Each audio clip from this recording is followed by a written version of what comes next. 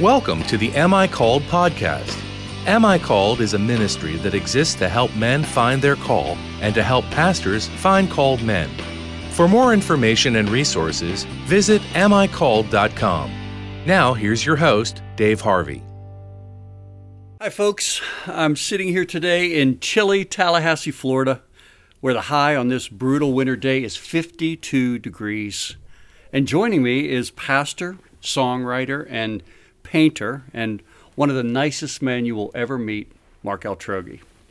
Now, my enthusiasm for this interview comes not simply because Mark is an accomplished songwriter or a pastor with 3 decades of experience, but because Mark was one of my first pastors, which means he's directly responsible for many of my dysfunctions, though inevitably he's going to deny that. Blame me. So Mark has been pastoring at Saving Grace Church in Indiana, Pennsylvania, hometown of Jimmy Stewart, by the way, for over 3 decades. His wife, Christy, is a delightful woman with an infectious laugh. They have 5 children and a growing number of grandkids as well. Mark, it's just great to have you here. Hey, thanks, Dave. Great to be here. Now, Mark, you've been pastoring in the same church for over 3 decades. So why don't we start by just having you tell the guys that are listening about why staying planted in the same place, in the same local church, why that can be such a blessing to a pastor. Yeah. Well, first of all, I regularly tell people that staying somewhere a long time, like I have, can be actual proof that there's a living God. Because I tell people the fact that our church still exists after 30 years with me as senior pastor is proof that there's a living God. Now, is that because you never imagined that you would stay in one place? It's because I have just never felt like I really knew what I was doing. Oh. And I, especially in the early years, I did so many dumb things, stupid things, that it's amazing our church still exists. Yeah, I think a lot of pastors can relate to that. But I, for some reason, and I think someone encouraged me along these lines early on, but I have always thought of my pastorate as a lifetime calling. And the way I've always thought about it is, unless God makes it absolutely clear that I'm to go somewhere else, I'm just going to stay in this church and serve it for life. So that's how I've thought about it, and it's a blessing, I think, a couple reasons. One, you get to see, as a pastor, you get to see the Lord work in people's lives over many years, and you get to see Him live out their faith through good times and bad. And I've got friends in the church that I've known for 20, 25, and some even 35 years. One of my best friends that he and I lived in a farmhouse together in my early Christian days before either of us were married. He's in our church, and I've gotten to see the Lord sustain people, provide for them.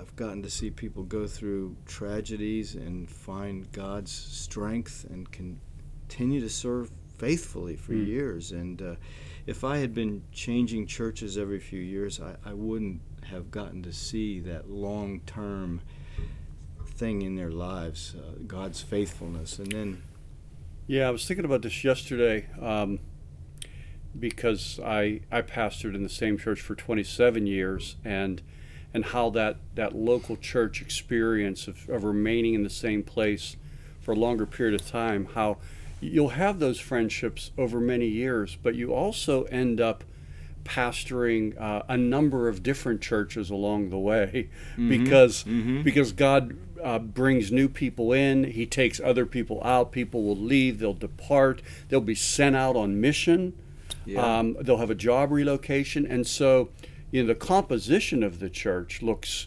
dramatically different sometimes 10 years later, and you end up impacting a whole new group of people. So, while I think that there is a vision of growing old with the same group of people, and I think that does happen and it happened for me too. I think there's also a sense, though, where you can expect a lot of change, isn't it? I mean, you've probably seen that over the years. Our church is probably completely different. It is completely different than when we started. Yeah, that's a great point. Yeah. Well, it's just, you just want to set expectations for pastors in a way that we're casting vision that they're going to experience relationships like you have, for 25 years. And I think we can hold out that expectation, but also that there's going to be a lot of changes over time, and that the vision of growing old with the same large group of people, that might be more of an illusion for guys because of how dynamic pastoring can be, particularly in 2015. Oh yeah. I never had a vision of growing old with the same people. Yeah. I just said I'm here, but that one of the things that it has been a blessing to me is seeing God work in their lives. But also, yeah, you're right, the church does change. And I think that as the church changes, one of the advantages of having a guy there for a long time is that it brings a stability, and it brings to the church as it changes. And as new people come in, I think they see, okay, here's a guy, he's been here a long time, so that also helps that kind of stability as well. And now, you didn't even want to be a pastor, right? You wanted to be a rock star. How in the world did the pastor thing come about? Well, I was in rock bands in high school and college.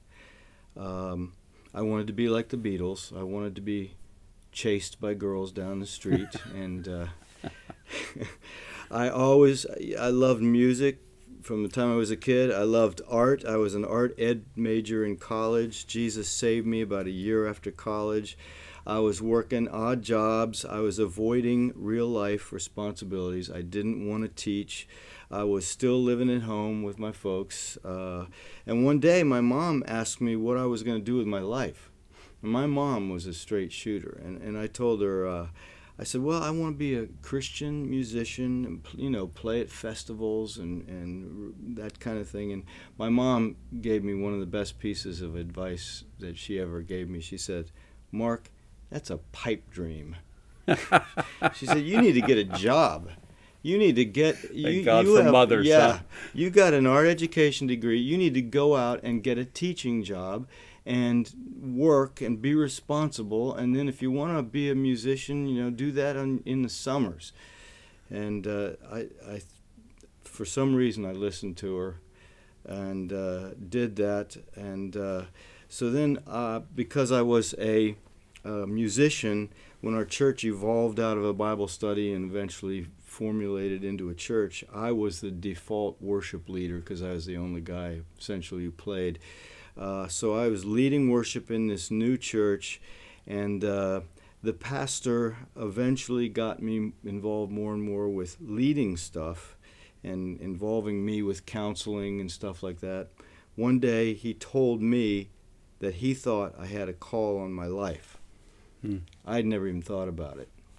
I'd never even thought about being a pastor. I thought there were plenty of other guys much more qualified than me in the church. But for some reason, he thought I could do it. And I had just gotten married a few months earlier. I had the first stable job of my life, teaching art. And so you're serving in the local church. Yeah. You're leading worship. Yeah. You're living life, and the pastor comes and says, I think there might be a call in your life. What was it that he was seeing that made him think that? What did he say? I don't even remember. Maybe it was because I had some kind of public gift, ability to lead worship, and he had let me teach a few times on a Sunday morning, and I guess he thought I could do it. Yeah. And he involved me with counseling, and I guess he saw how I related to people. Yeah, there was fruit. Something there he saw. So I, even though I had the first stable job in my life, I quit it over the summer. Yeah, what'd your mother have to say about that? My mother was not happy. And when I told my wife's dad about quitting a job to become a pastor. He said, you'll make even less money at that than being a school teacher. And he was right. And he was right. And so I came on the job in a training capacity in September of 1980. Pastor in training. Pastor in training. 9 months later, after just, the pastor would give me books to read and involve me with counseling and stuff like that. 9 months later, they ordained me September of 81 or June of 81. And then in the summer of 82, the senior pastor at the time informed me that he was going to be relocating to work more closely with some other men. In Kim was at your ordination, by the way. I think I was working that night, but Kim was there, and I have this memory of her coming home and talking about how cool it was. And so, I mean, that's back in 1981, but I have that memory. Yeah, 81. Yeah, so it was summer, June of 81. Yeah, on the way home, I had the car window down, and a wasp stung me in the face, and I should have realized that was an omen. Maybe you weren't ordained. So anyway, 1 year later, summer of 82, the pastor at the time, senior pastor, informed me that I was going to be the next senior pastor, that he was going to relocate, work with some other men we knew. Now, we would never do that nowadays. But, so he just told me I had a call on my life, and then later he told me I was going to be a senior pastor. I had no choice about it. Wow. So I just thought, okay. I didn't know what I was doing, but I attempted it. You got launched. Now, Mark, not many people know that you're a painter as well as a pastor. In fact, your art is displayed each week in a studio in Pittsburgh, right? Mm-hmm. So how did you start to paint? Like, where did painting come into that narrative you were just giving? Well, over the years, I was a art major. I also, before I became a pastor, before I started teaching, I got my master's in painting. But I painted some over the years as a pastor, off and on. But in the last, I'd say 7 years, 8 years, my dad, who was in his 90s, he painted hand-painted birthday cards for 30 people a month, everybody in the church. For years I received a birthday card from him. Yeah, I estimated once that in 15 years he did about 6,000 cards. They were unbelievable, too. I mean, the detail, the quality. Yeah, he would paint these cards, knock them out, 30 a month. And so one night, and we would have him over. We'd have him over for dinner every Monday night. And then we would watch Wheel of Fortune and Jeopardy. And one night, about 7, 8 years ago, I said, Dad, why don't we, instead of watching Wheel of Fortune after dinner, why don't we have you over for dinner and go over to your house and we can paint together? I just thought it'd be kind of a great way to have a relationship with my dad. Huh. And so I started painting again, and that's how I got back into it. Wow. Painting on Monday nights with Dad. Mark, do you think it's harder for people who are artistically gifted to be content just remaining in one local church? I never thought about that. It hasn't been for me. I don't know. I guess it would depend on what they're pursuing and where they need to go to pursue that. I haven't experienced that. Have you? Well, I don't know. I think that the creative mind, there's something about the creative mind that is, in its pursuit to create, can be restless. And so sometimes, and I don't think it's unique to creative people. I think everybody, could struggle with challenges of remaining in the local church and being committed to one thing over time. But I do think that there's something about the creative mind, the artistic mind, that makes the pursuit of art, the pursuit of creating songs or music or art, a primary goal, and follows that. And that at times moves them from church to church or takes them out of the church in pursuit of something else. Yeah, I would say if someone came to me and asked me about that, I would say even if you relocate to another place, one of your first priorities would be to be involved in a local church. Yes. Don't ever let your art or whatever take you out of the church. Mm. I can remember years ago, my wife entered a contest and won a cruise, a Christian cruise that had a number of bands on the cruise. And we went on a side trip, and we were in a car with a bus with about 10 other musicians, and my wife was talking to one, and she said, "So where do you go to church, and how does that work out with touring and so forth?" And this woman said, "Well, our band is our church." And I remember at the time thinking, that's not a good idea. Who's your pastor? How do you reconcile that with all of the verses that say, those over you and who give you instruction, and how do you work out the one another's just with a band? Yeah. So I would say that'd probably be a huge challenge for musicians if they had to travel. Yeah, and they would need a church all the more, wouldn't they? Because of the demands, the temptation, the fatigue. I mean, your heart just longs to see folks like that cared for by pastors.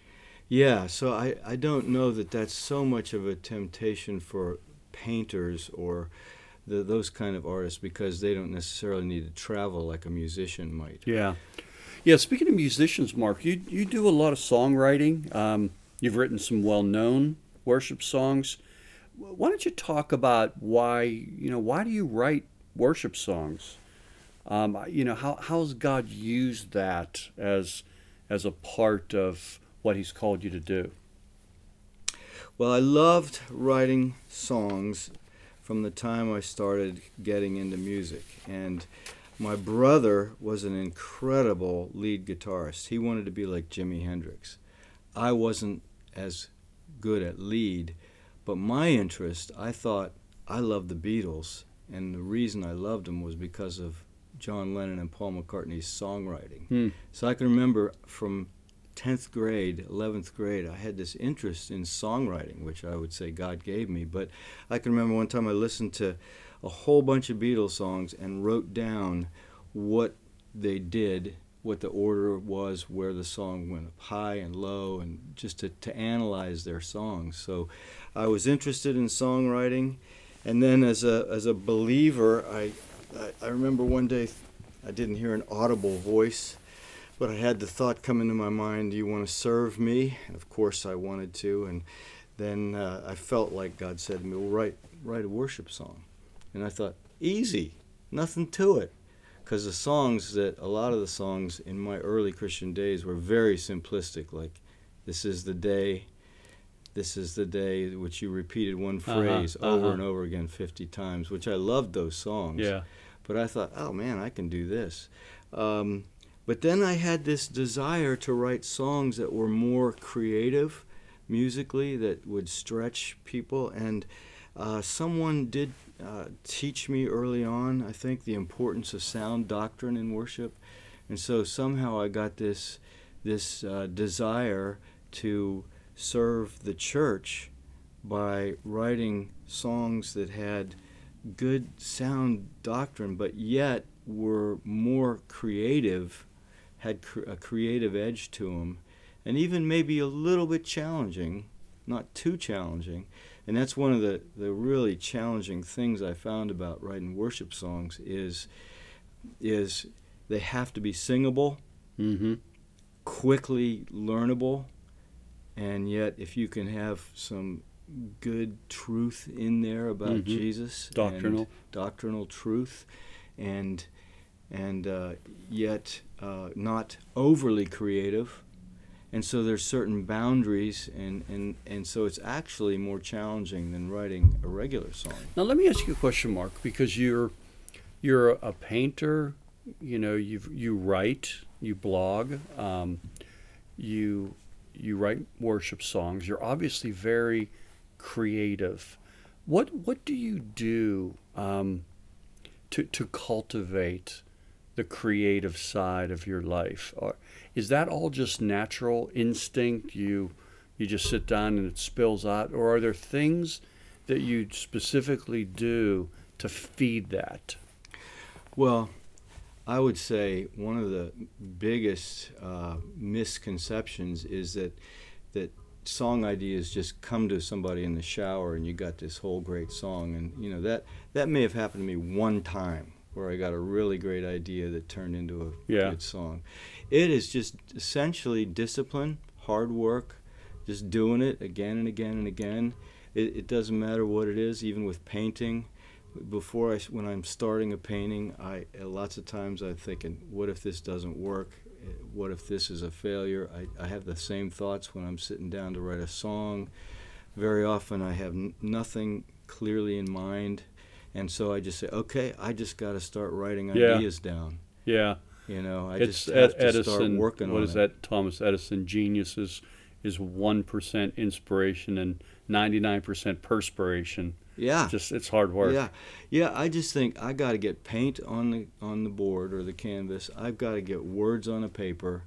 I've just got to start, and I've just got to start doing it. And then as you work on it, it will develop. Do you find that connecting with creative people, either through reading what they've written, or sitting with them and just talking, is there a kind of synergistic side to creativity for you where reading those things or being around people like that stokes it in you?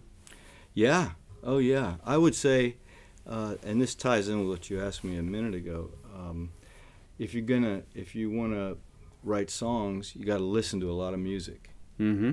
I listen to all kind of music, from stuff I like growing up, obviously, to jazz, to Broadway stuff. I just expose myself to a lot of music, and I think the same is with writing. You need to just read a lot, and with art, got to look at a lot of stuff. Yeah. Let me ask you a question, because you preach as well. Does a guy need to be creative to preach well?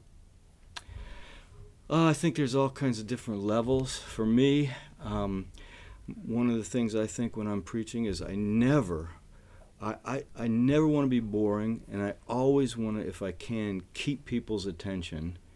And if there are teenagers there, or even 12-year-olds, 10-year-olds, kids, I want to do whatever I can to grab their attention, keep their attention. So I think there is a certain creative element to preaching, coming up with illustrations, creative ways of saying things.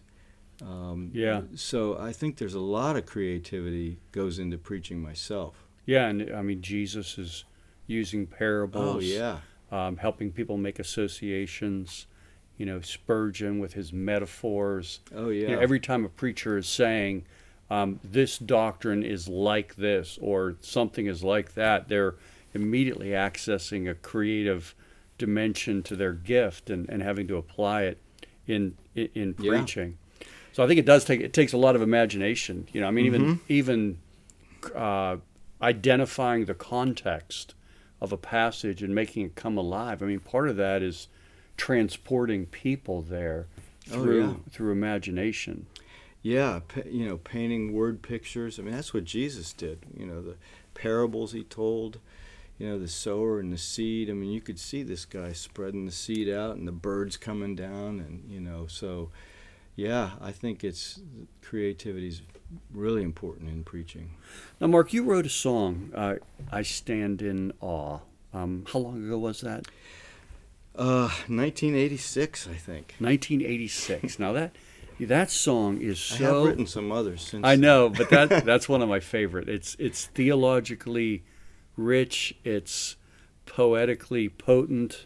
You are beautiful beyond description, too marvelous for words, too wonderful for comprehension, like nothing ever seen or heard. To take us back to when you were actually writing that, what was going on?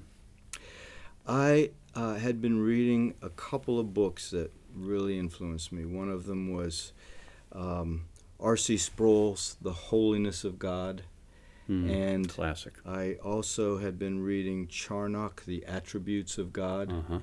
And as I was meditating on God's attributes, especially the infinite aspect of his attributes. Infinite beauty, infinite glory. All of those things were affecting me. And kind of early on, and I don't know how I exactly picked this up, but I sort of think in terms of the verse, most of the time, verse of my songs being some meditation about God. And then the chorus is a response. So I was thinking, okay, the verses are meditation on the infinite aspects of God's attributes, and then what would be my response? And it was, I just stand in awe. I stand in awe of this glorious God. And then a few years later, I was contacted by a man who was making a choral arrangement of the song for an Easter presentation. He asked me if I could come up with a second verse related to Christ's death or something like that. And that's where verse 2 came in. So it was actually written a few years later. Wow. So other ones that you've written, Forever Grateful. I'm Forever Grateful would certainly be one that's enjoyed wide circulation. What about that song? What do you remember about that? When God was first drawing me to himself, I was sitting in the student union at the university I went to, IUP, where you went, yeah. Indiana University of Pennsylvania, sitting there, and a guy walked up to me and another friend of mine and just laid a little booklet on the table about Jesus. And this guy, I remember looking up at him, he's a hippie-like guy, and then he smiled, and then he walked away, and I probably read the booklet.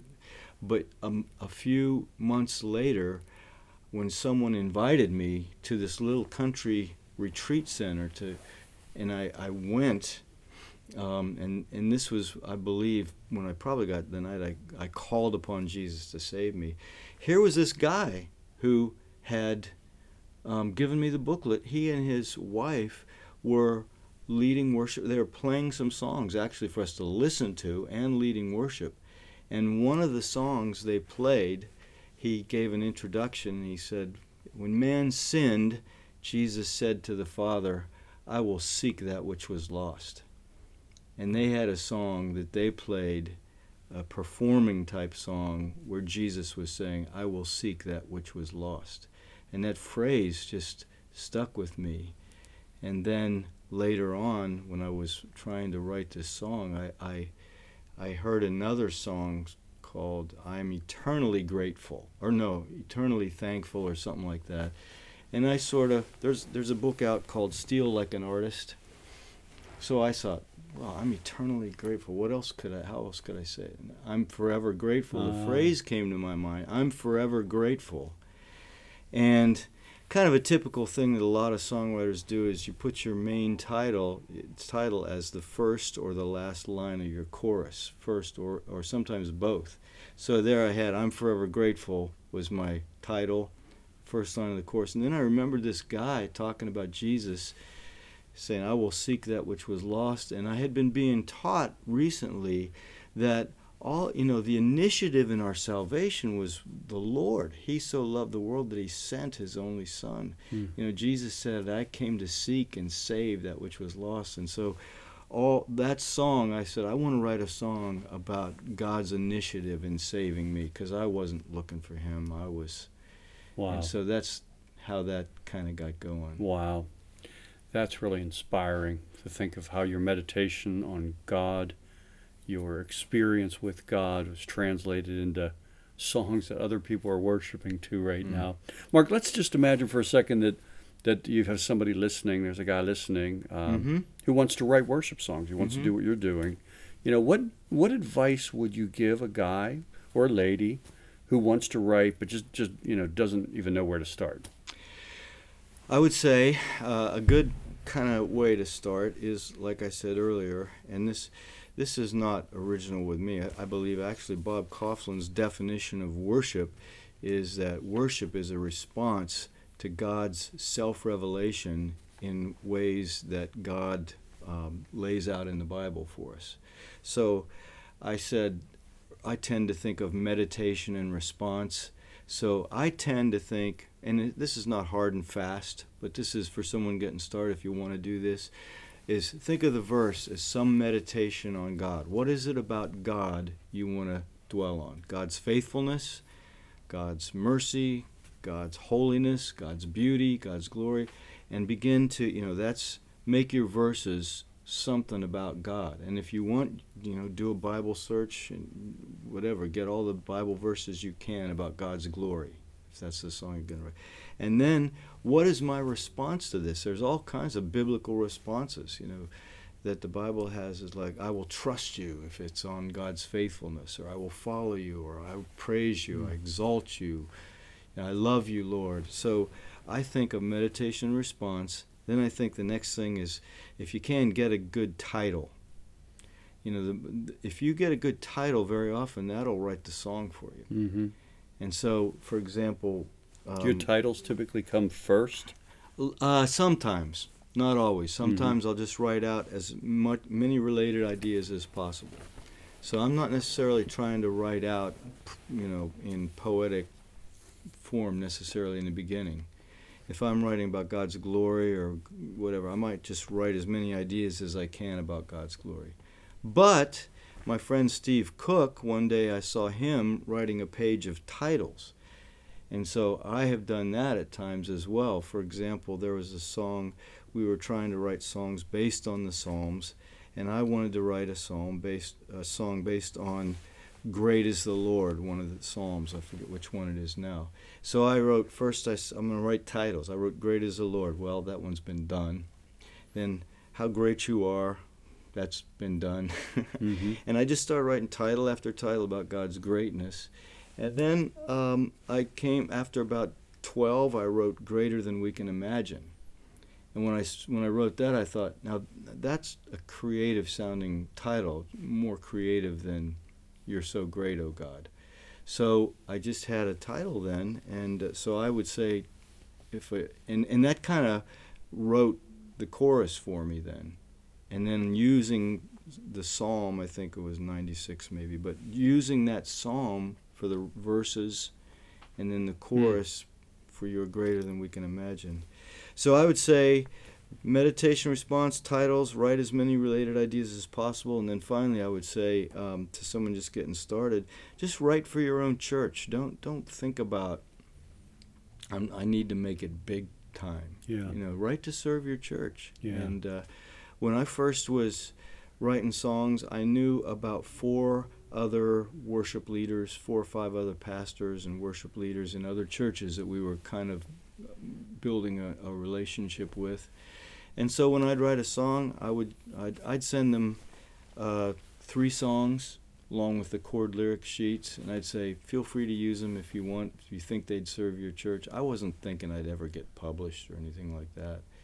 So I'd just say, write songs for your own church. If you know other guys, send them out to them. See if they'll serve their churches. Yeah. God can do the rest. That's great counsel, Mark. That's great Thanks. counsel. Well, we need to wrap up today's broadcast or podcast or whatever it is, but I'm really grateful you joined us, Mark, and I'm even more grateful for your friendship and for your care for me when I was a brand new believer. Thanks for joining us. Thanks, Dave. My pleasure. This has been the Am I Called podcast, and I'm your host, Dave Harvey. And just remember, for more free articles, videos, audios, just stuff on calling, free stuff on calling, on leadership, on pastoral ministry, visit amicalled.com. Thanks so much for joining us.